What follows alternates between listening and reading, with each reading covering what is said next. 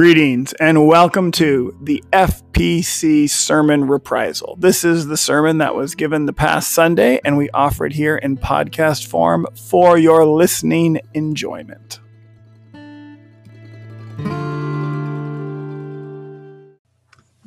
Carrie, thank you very much. This month, our theme and our goal has been to develop a robust understanding of suffering. We began 3 weeks ago by affirming that suffering has value.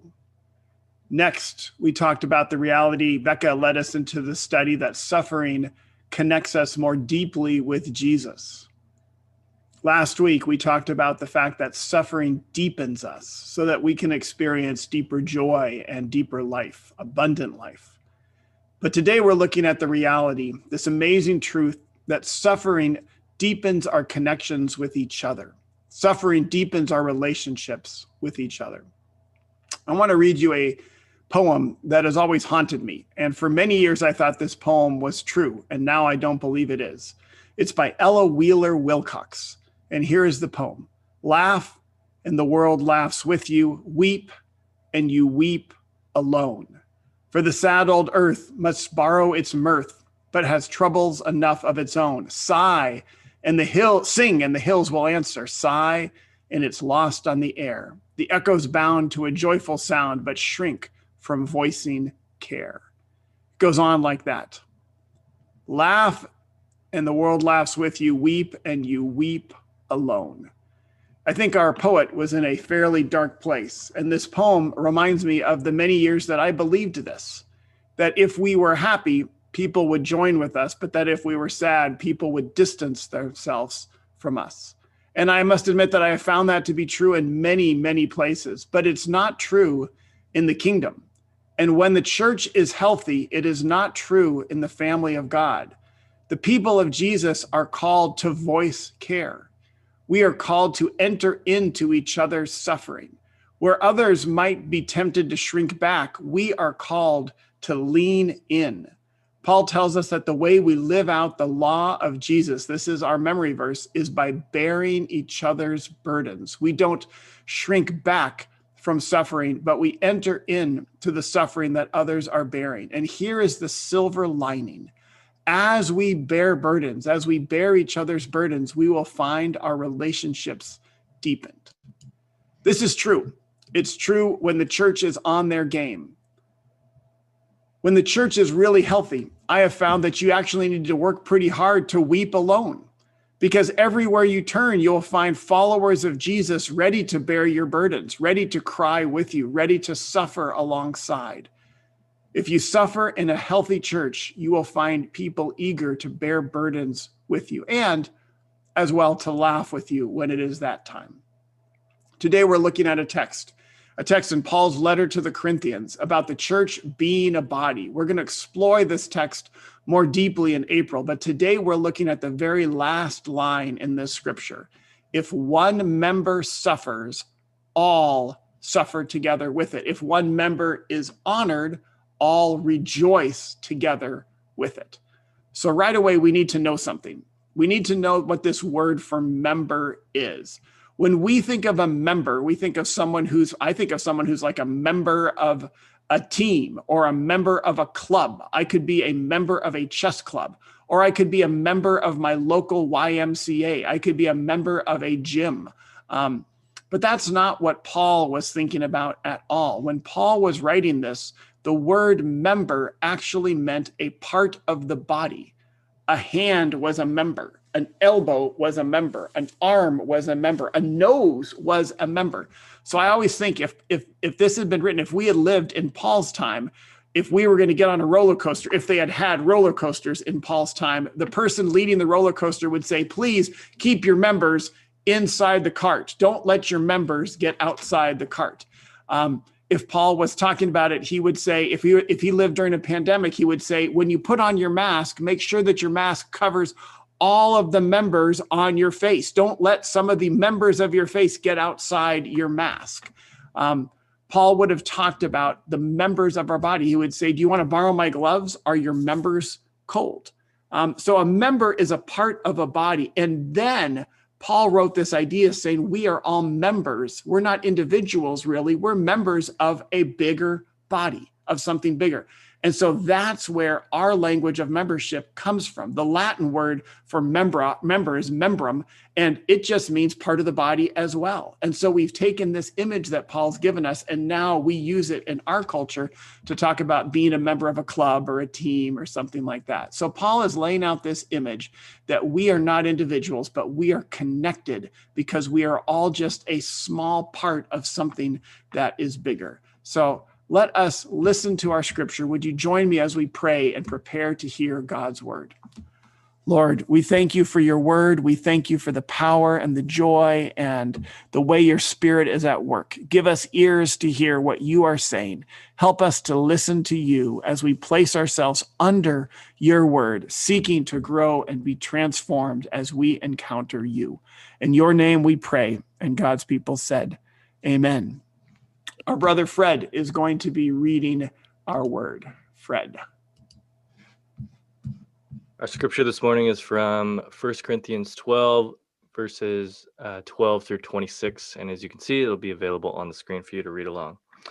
It says this: "For just as the body is one and has many members, and all the members of the body, though many, are one body, so it is with Christ. For in the one Spirit we were all baptized into one body, Jews or Greeks, slaves or free, and we were all made to drink of one Spirit. Indeed, the body does not consist of one member, but of many. If the foot would say, 'Because I am not a hand, I do not belong to the body,' that would not make it any less a part of the body. And if the ear would say, 'Because I am not an eye, I do not belong to the body,' that would not make it any less a part of the body. If the whole body were an eye, where would the hearing be? If the whole body were hearing, where would the sense of smell be? But as it is, God arranged the members in the body, each one of them as he chose. If all were a single member, where would the body be? As it is, there are many members, yet one body. The eye cannot say to the hand, 'I have no need of you,' nor again the head to the feet, 'I have no need of you.' On the contrary, the members of the body that seem to be weaker are indispensable, and those members of the body that we think less honorable, we clothe with greater honor, and our less respectable members are treated with greater respect, whereas our more respectable members do not need this. But God has so arranged the body, giving the greater honor to the inferior member, that there may be no dissension within the body, but the members may have the same care for one another. If one member suffers, all suffer together with it. If one member is honored, all rejoice together with it." This is the word of the Lord. Thanks be to God. Be to God. That is how connected the followers of Jesus are. Paul is just explaining the way it is, not the way he wants us to act. He's just explaining the way it is. And a nose can say that I don't want to be a part of the body. A nose can say, I so dislike the feet that I don't want to be connected to the feet because they stink. And the nose can say, I'm declaring my independence from the body. But that doesn't do well. We all know that noses do not do well when they're not connected to the body, nor does the body do well when the nose is not connected to it. We know the truth that we are connected. And we know that we are so connected that when we eat something yummy, if you get a chance to eat some of the smoked meat that Fred makes, it's not just your mouth that is happy, but your whole body will rejoice when you eat something yummy. And when we eat something gross, or when we stub our toe, it's not just our toe that suffers, our whole body suffers. We know that we are so connected that if we try to tell an untruth, that we can actually measure the cells in our big toe and they will change when we tell an untruth. Our body is connected. And when our body rejoices, one part of our body rejoices, the whole body rejoices. And when one part of the body suffers, the whole body experiences pain. This is something we're talking about, that we are so connected that suffering will draw us more deeply together as a body. This works better, though, in stories. So I want to begin by listening to a story from one of my friends and one of the friends of our church, Todd Wagner. Todd is going to share his story, and we're going to interview Todd and hear a little bit about his journey with suffering and how it connected him with others.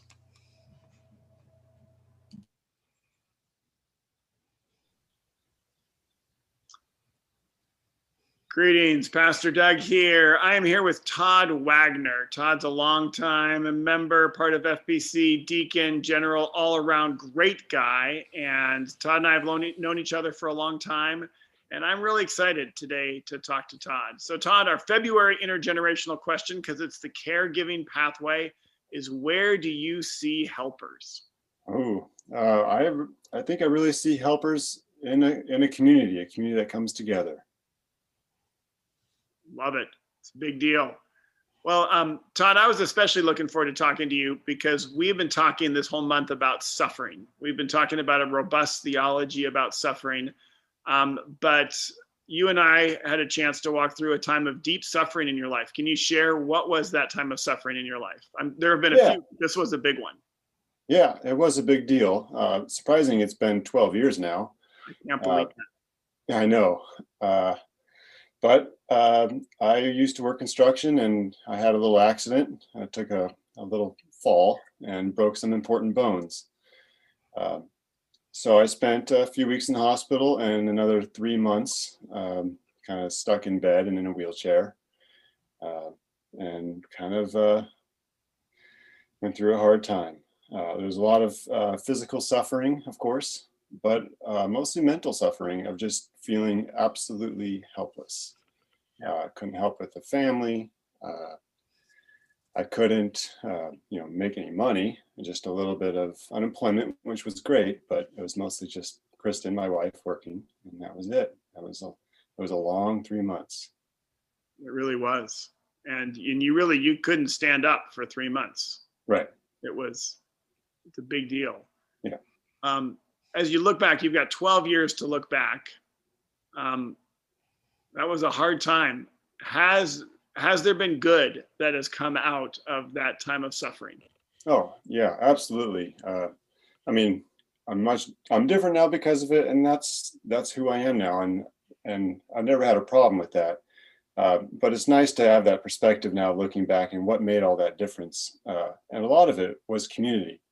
It was really surprising to see who surrounded us. I mean, of course, the church did in a major way, but so did Kristen's school that she was working for at the time, and of course our friends. And between all three of those communities, like I tell people, we didn't pay for gas or groceries for 3 months, and that was amazing. Which is, especially with the food and the meals, and Kristen was the only one doing everything, so it was amazing to see the community come together. It was a beautiful thing to watch. I know that, you've been a deacon. I mean, when it comes to helping out, you're usually the guy that's helping out. What was it like as a young man to be the person needing to receive? I don't know. It was okay. It was different, but very loving. I made some newer friends at the time, and just, got to grow closer to people. Yeah. Very good. Well, tell me, this is a question, this kind of is in line with what you're saying, but today we're looking at this theme of how does suffering connect us horizontally to other people? We've been talking about how suffering connects us vertically to God, but how did you find suffering connecting you with others in the midst of a deep, hard time? Yeah, I'd say it was a matter of just having somebody there with me. And we might, when you go through suffering, it's kind of hard to understand exactly what's going on with somebody, or to explain to somebody what's going on inside, and just have somebody to sit there with you, even if they don't fully understand it, just to be there and sit with you through it. I do remember the story of one of our deacons who went to visit you, and he actually brought a bottle of liquid refreshment to you, and one for himself and one for you. But he fell on the way and ended up cutting his hand. And was it your mother-in-law who drove him to the emergency room? But if I recall, he went to the emergency room, got stitched up, came back, and then sat and talked with you. He did. That was a story none of us are ever going to forget. but that was inspiring to me. I mean, I don't know if I should say his name, but it was amazing to have him just come and sit with me once a week and be there. Yeah, it's a big deal. It's a very big deal. I love that. Do you have any encouragement for the church? Yeah, I really just show up when people are in need, just being there for them. Just show up. We know that Woody Allen said 90% of life is just showing up, and there's some truth to that. So I think that's a good encouragement, Todd. I appreciate that. And so you were no longer able to do the carpentry and contracting work. Tell us what you ended up getting to do, because you're getting to do stuff that you love to do. So yeah, I just moved back kind of more into my engineering background and found a new job that didn't require a job site, which was nice. So mostly indoors, but now I'm designing and manufacturing rescue equipment. And that's something I do love to do. It's awesome. It's a very good thing. Do you ever miss the carpentry? For sure. I definitely miss being outside, and I still use my hands, but not like I used to, and I miss that. Yeah. Well, Todd, can I pray for you? Of course. Lord, we're so thankful for all that you did. We're thankful for the healing that happened, and that Todd is able to do so much and was not really hampered in what could have been a very hard, bad accident. So we're thankful for that, and we're just thankful for the job that he has and the way that he is serving the community in so many different ways. And thank you for the work that he does with rescue equipment. We pray a blessing upon him and upon his family, Lord, in this season. In your name we pray. Amen. Amen. Todd, thanks, man. I appreciate it. It's good talking to you. Doug, and thank you to my church community. Blessings.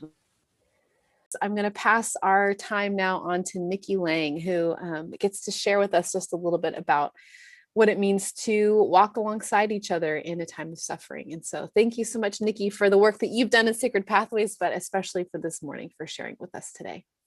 Yeah, thanks, Becca. It's lovely to be with all of you. I feel kind of emotional just seeing all your faces because I miss you all. And it was great to hear Todd's story of his suffering. And I feel like in a lot of ways, we're all in a season of suffering right now. And I think that emotional suffering is often something that we can avoid if we really put our minds to it. In my own life, I experienced a lot of loss pretty early in late in my 20s. And I didn't know what to do with that grief. And it was often easier just to ignore it and to not share it. And I also think that because I had such a unique experience of losing my sister early in life and then losing both of my parents, I felt like no one could understand. No one knew what that felt like. And I think a lot of times when we're in our suffering, we get that mentality. And so we think, well, you're not going to understand. Like, we hold our grief and our suffering to be very sacred.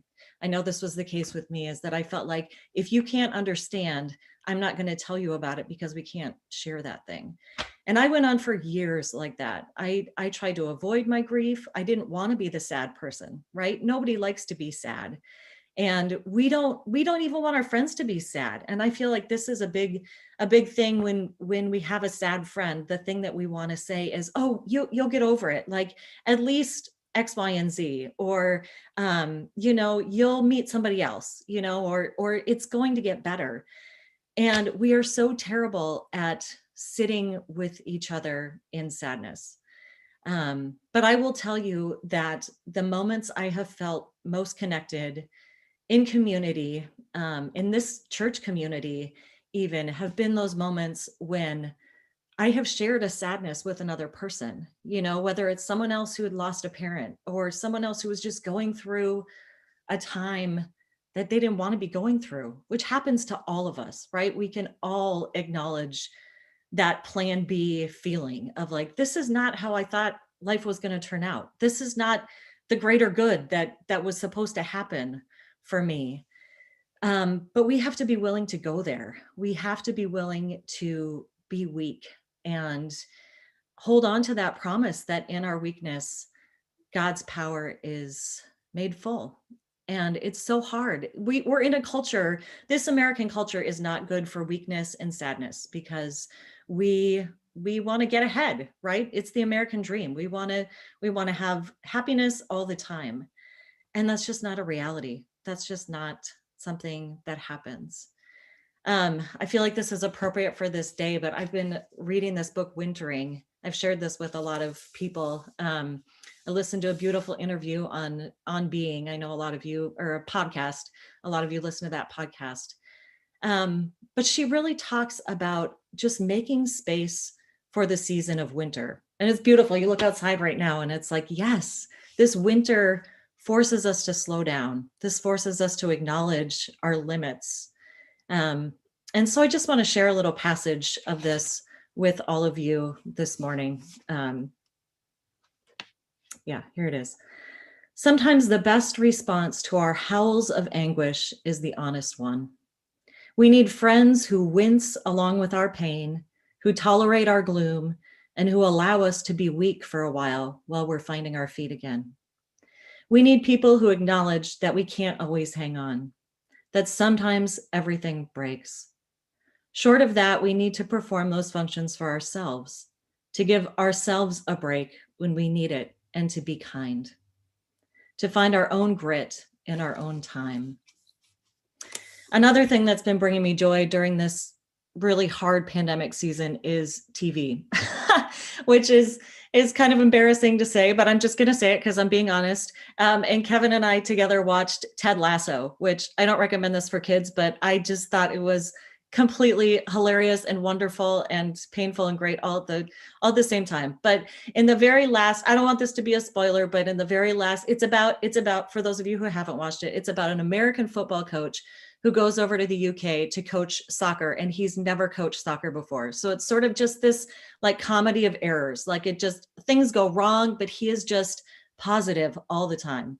And in the very last, well, I don't want to spoil it, but I'm gonna. It's not gonna spoil the whole thing. It's still wonderful. But anyway, they lose a game. I'll just tell you that. They lose a big game and they go back to the locker room and everyone's really sad, right? They're sad. It's been this really rough season and they're devastated. And he comes into the locker room in his very cheerful way and he says something to the effect of, "You are all lucky to be in this room. And you're lucky that we are all experiencing this sadness, because there is something worse than being sad. And that is being sad and being alone." And he says, "And none of you in this room are alone." And I just want to tell you that if you are on the Zoom screen, if you are in this room with us, you are not alone. We are all here for you. Some people are even paid to be here for you. You can call a pastor anytime. If you are suffering, you do not have to do it alone. We are here for you. So I love you. So I want to welcome our last reflection story. And this is my Valentine. This is my lovely wife, Lori, who is awesome. And so I want to welcome Lori, and we get a chance to hear her story of how suffering has connected her to other people. And I thought I had it all ready to go. There we go. Unmuted myself. Good morning, church. The topic of suffering is a tough one. And if I'm truthful, over a lot of my lifetime, if I were to consider suffering at all, I would think of it at a distance. Like, I know that suffering will come, but I would trick myself into thinking it'll come down the line sometime in the future. Clearly, however, with very little reflection needed at all, it becomes obvious that this is not the case. I am especially lucky to have a wonderful set of friends that I am still in touch with from my days in high school. We are a group of 6 phenomenal women who all love the Lord. And we deepened our relationship from the very beginning in our church youth groups, small group Bible study. In this household, in the Bunnell household, we refer to our longtime friendships as people who knew me when I was a brunette, or in the case of Doug, people who knew him when he had hair. And these women are those people for me. We have been in each other's lives for almost 40 years. And through the course of our friendship, the suffering that we have encountered together was never down the line.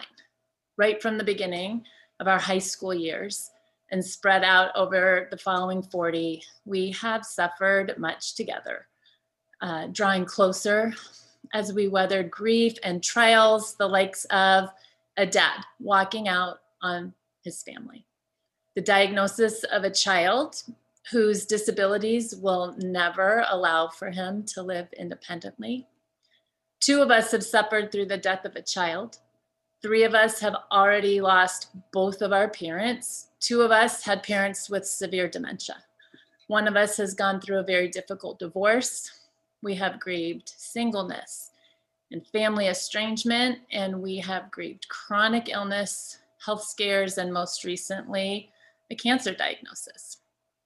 Life has thrown our little group of 6, what some might say is unbearable hardship, unbearable grief, unbearable suffering. But sadly, this long list does not set us apart as unique or special. When you live life, you encounter and live through hardships and hard things.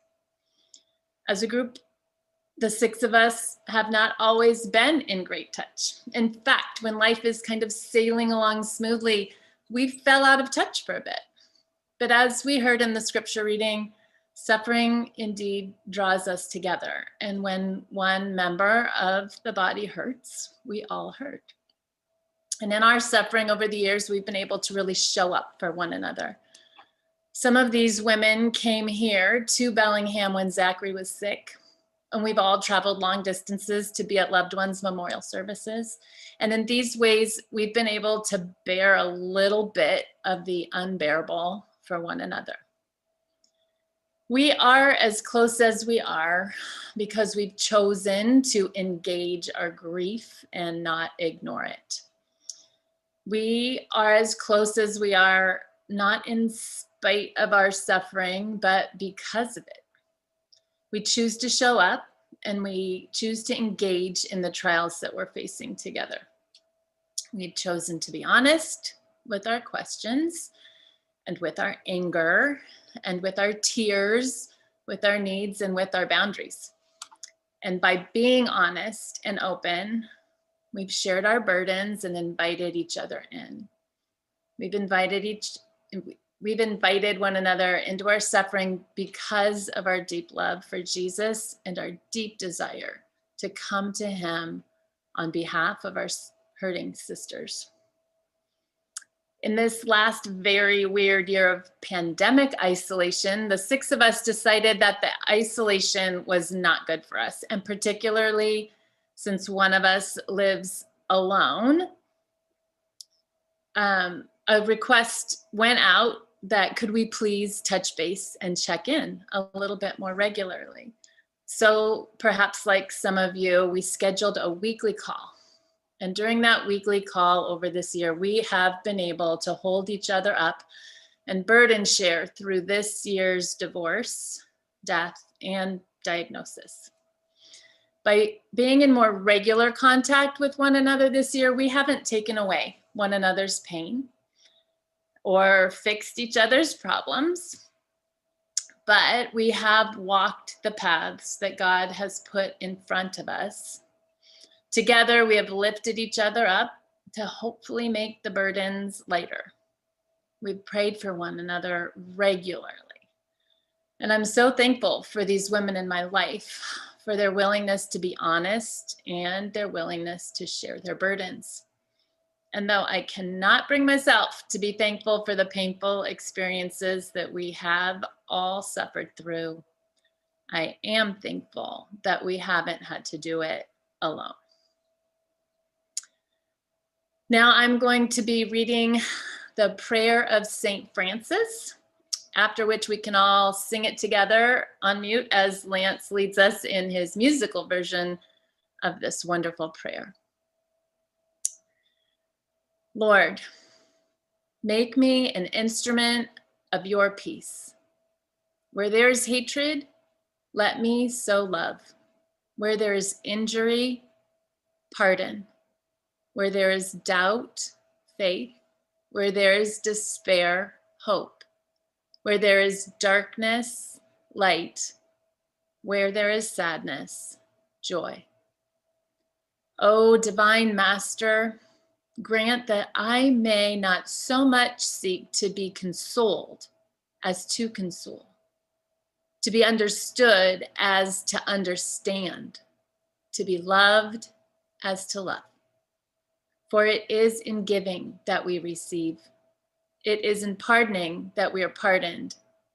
And it is in dying that we are born to eternal life.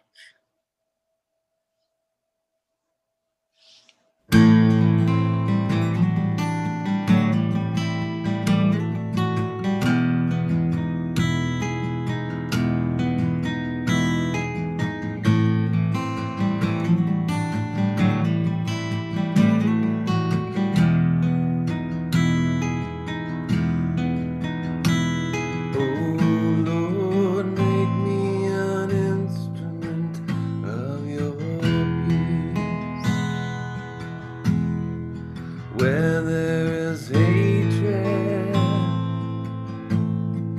let me sow love. Where there is injury, pardon. Where doubt, faith. Where despair, where darkness light, and where sadness.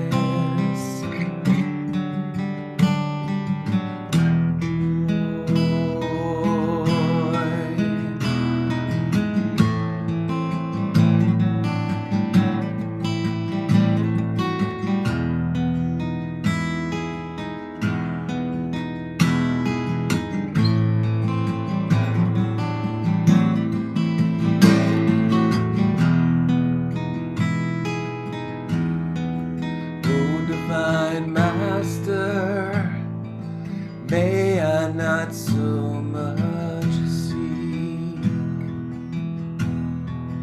to me console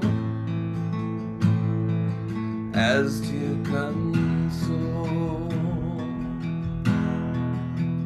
to be understood as to understand, to be loved as to love, for in giving we receive, and in pardoning are pardoned, and in dying we are born to eternal life.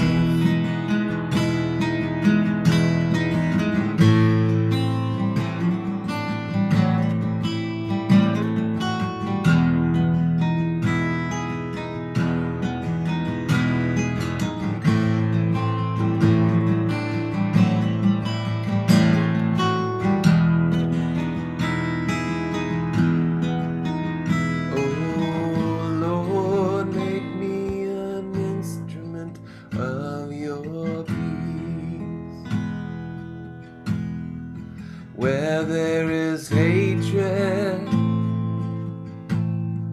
let me sow love. Where there is injury, pardon. Where doubt, faith. Where despair, hope. Where darkness and where sadness